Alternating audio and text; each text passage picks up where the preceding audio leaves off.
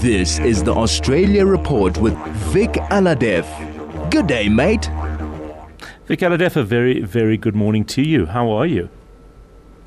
Good morning, Howard. I am well, thank you. How are you? How are you today? I am well, thank you. So, of course, the Gaza war continues to impact Australia. What's happening?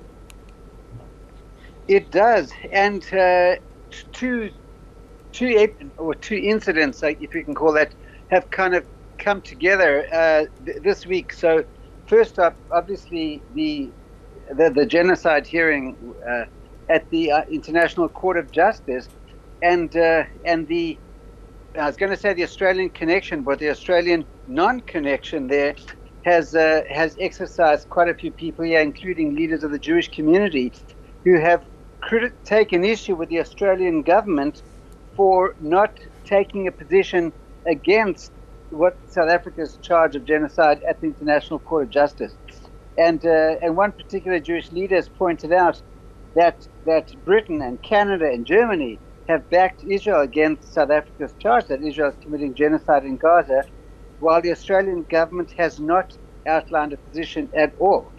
And in fact, pushing Australia to take a position in support of South Africa's position has been none other than, and I don't know how closely listeners follow rugby or Australian rugby, but a gentleman named David Pocock, who's highly regarded as a former Wallabies rugby captain. He was an outstanding loose forward, one of the best in the world, and is born in Zimbabwe, actually. He gave up rugby a couple of years ago. He's now a senator in the Australian Senate. And he came out with a statement saying that Australia should support South Africa's case at the ICJ, the International Court of Justice.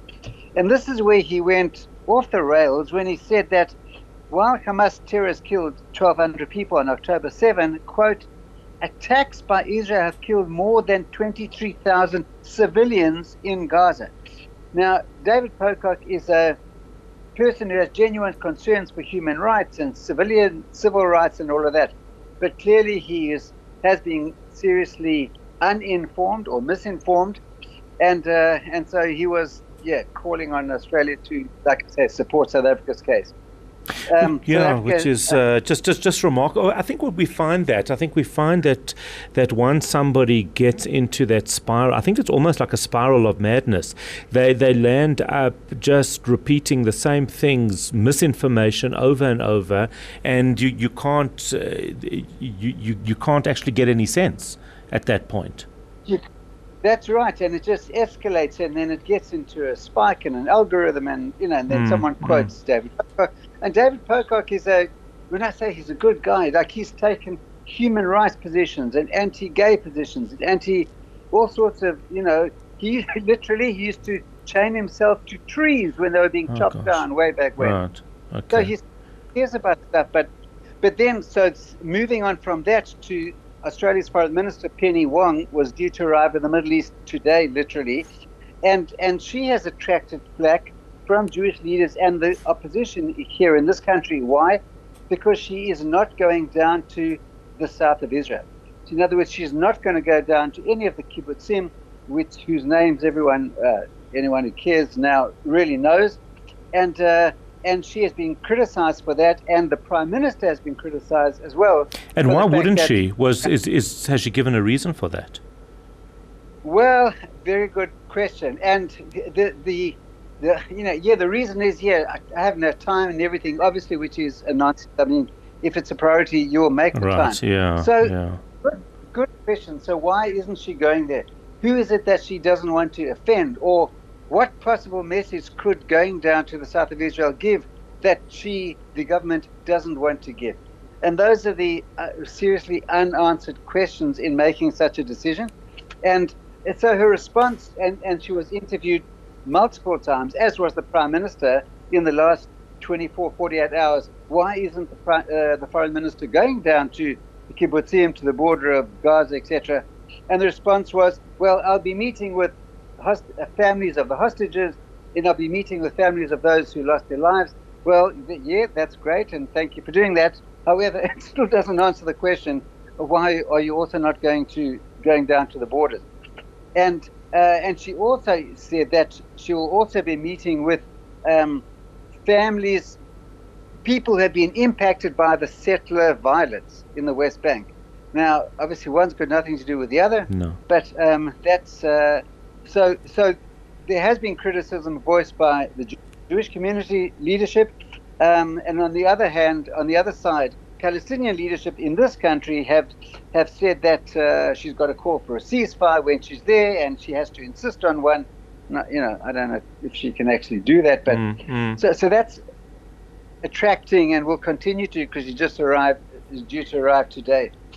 And then just moving right along, just in the last couple of minutes, totally, bizarre story. So coming out of Perth, which is over in the west of this country, a young Jewish man, his name was Jay Lazarus, has been in a connection with a gay couple, a lesbian couple, and he was due to be their sperm donor. And they've been arranging this for over a year now, since 2022. And now the lesbian couple have said, quote, "We don't have the capacity to navigate parts of your identity, and so we are respectfully ending this now." In other words, because you're Jewish, we will decline your sperm. Thank you very much. Beyond bizarre. Wow. Seriously. Wow. I actually have got no idea how to respond to that, only other than saying that maybe that's why they're in this position in the first place. But what's the reaction been?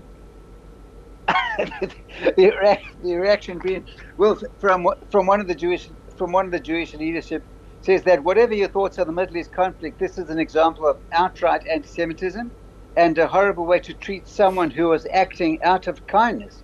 It illustrates that much of the wave of progressive hostility towards Israel is at its core hostility towards Jews. And I think that actually puts it fairly accurately. Wow. Was there any response from the ex-donor? Yes. He himself basically says he was deeply hurt.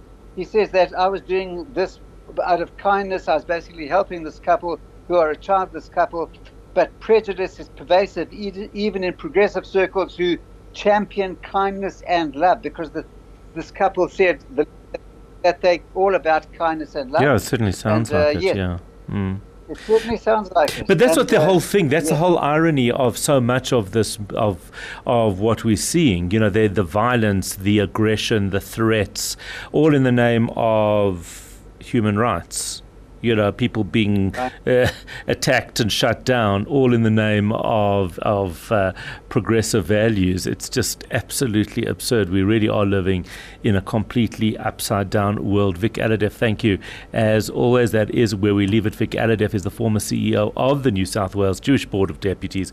We chat to him every Tuesday at this time.